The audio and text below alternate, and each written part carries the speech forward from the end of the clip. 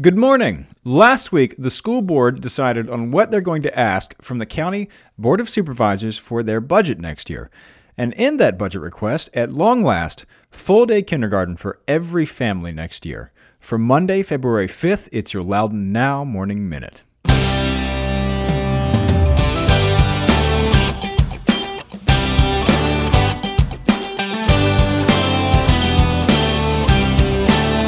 Big news! The Fairfax Christian School is moving to Loudon County. For over 50 years, the Fairfax Christian School has been an award-winning university prep school serving kindergarten through 12th grade. With small class sizes and personal attention, the Fairfax Christian School is a safe place where every student will learn and grow.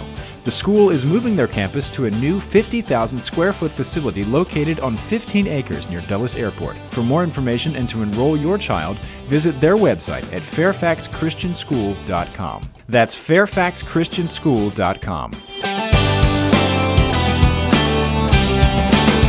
Thanks for being with us. I'm Rence Green.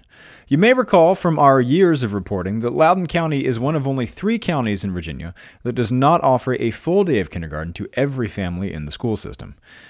But it is something the school system has been working toward for more than a decade, and last week the school board voted on a budget request that could finally meet that goal.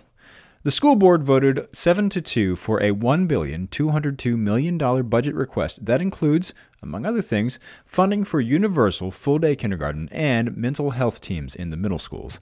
The request is $138,000 less than the proposed budget put forth by Superintendent Eric Williams at the beginning of January, and an 8% increase over the current year's budget. Williams' proposal included $2 million to expand the full-day kindergarten from about 80% of the county to 93%.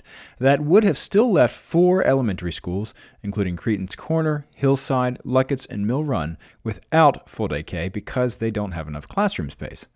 School board member Eric Hornberger suggested tacking on another $204,000 to send about 90 students at those 4 schools to neighboring schools that have the space.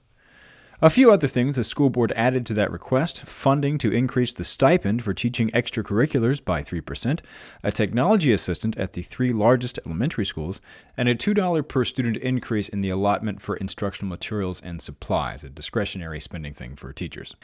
The cuts came in large part from paying for more than $500,000 in safety equipment and other infrastructure projects with leftover funding from last fiscal year. The school board left intact $3.2 million that Williams recommended to expand mental health services for middle school students with support teams made up of school counselors, social workers, and psychologists. Last year, the school board put mental health teams at all of the high schools in response to an uptick in teen suicides. Eric DeKennep and Jill Turgeon were the only board members who opposed the final budget request. DeKennep said he disagreed with how quickly the school system's budget has grown and how much county tax money goes to fund public schools. Turgeon said she disagreed with some of these specific additions. The school board will present their wish list to the Board of Supervisors later this month. And of course, the Board of Supervisors will have to adopt the county budget, which includes within it a transfer to the schools. Anyway, go to loudonnow.com/morning minute to check out the whole story, including a more detailed breakdown of what's in that budget. In other news, if you're in Leesburg, remember there's an election tomorrow. The 3 names on the ballot are familiar faces in Leesburg politics. It will be the second time on the council ballot for Gwen Pangl and Joshua Thiel, runners-up in the council elections of November 2016 and November 2017, respectively. It will be the first time on the ballot for Neil Steinberg, although he did publicly consider running last fall. But I doubt any of them were expecting to be in another election so soon. This special election was triggered by the resignation of former Councilman Ken Reed less than a year into his term. The winner tomorrow will serve almost 3 years on council. For Leesburg, it will be the first time a town council election has been held outside of November in almost 6 years.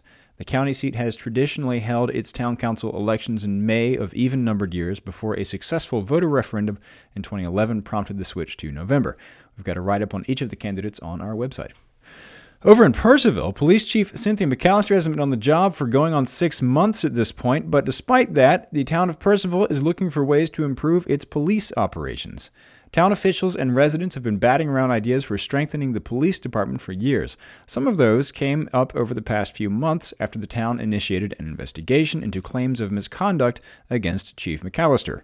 The investigation found those claims were substantiated, but then the investigation itself was called into question over alleged misconduct by the HR consultant and former interim town manager, in that they were alleged to have had an inappropriate relationship.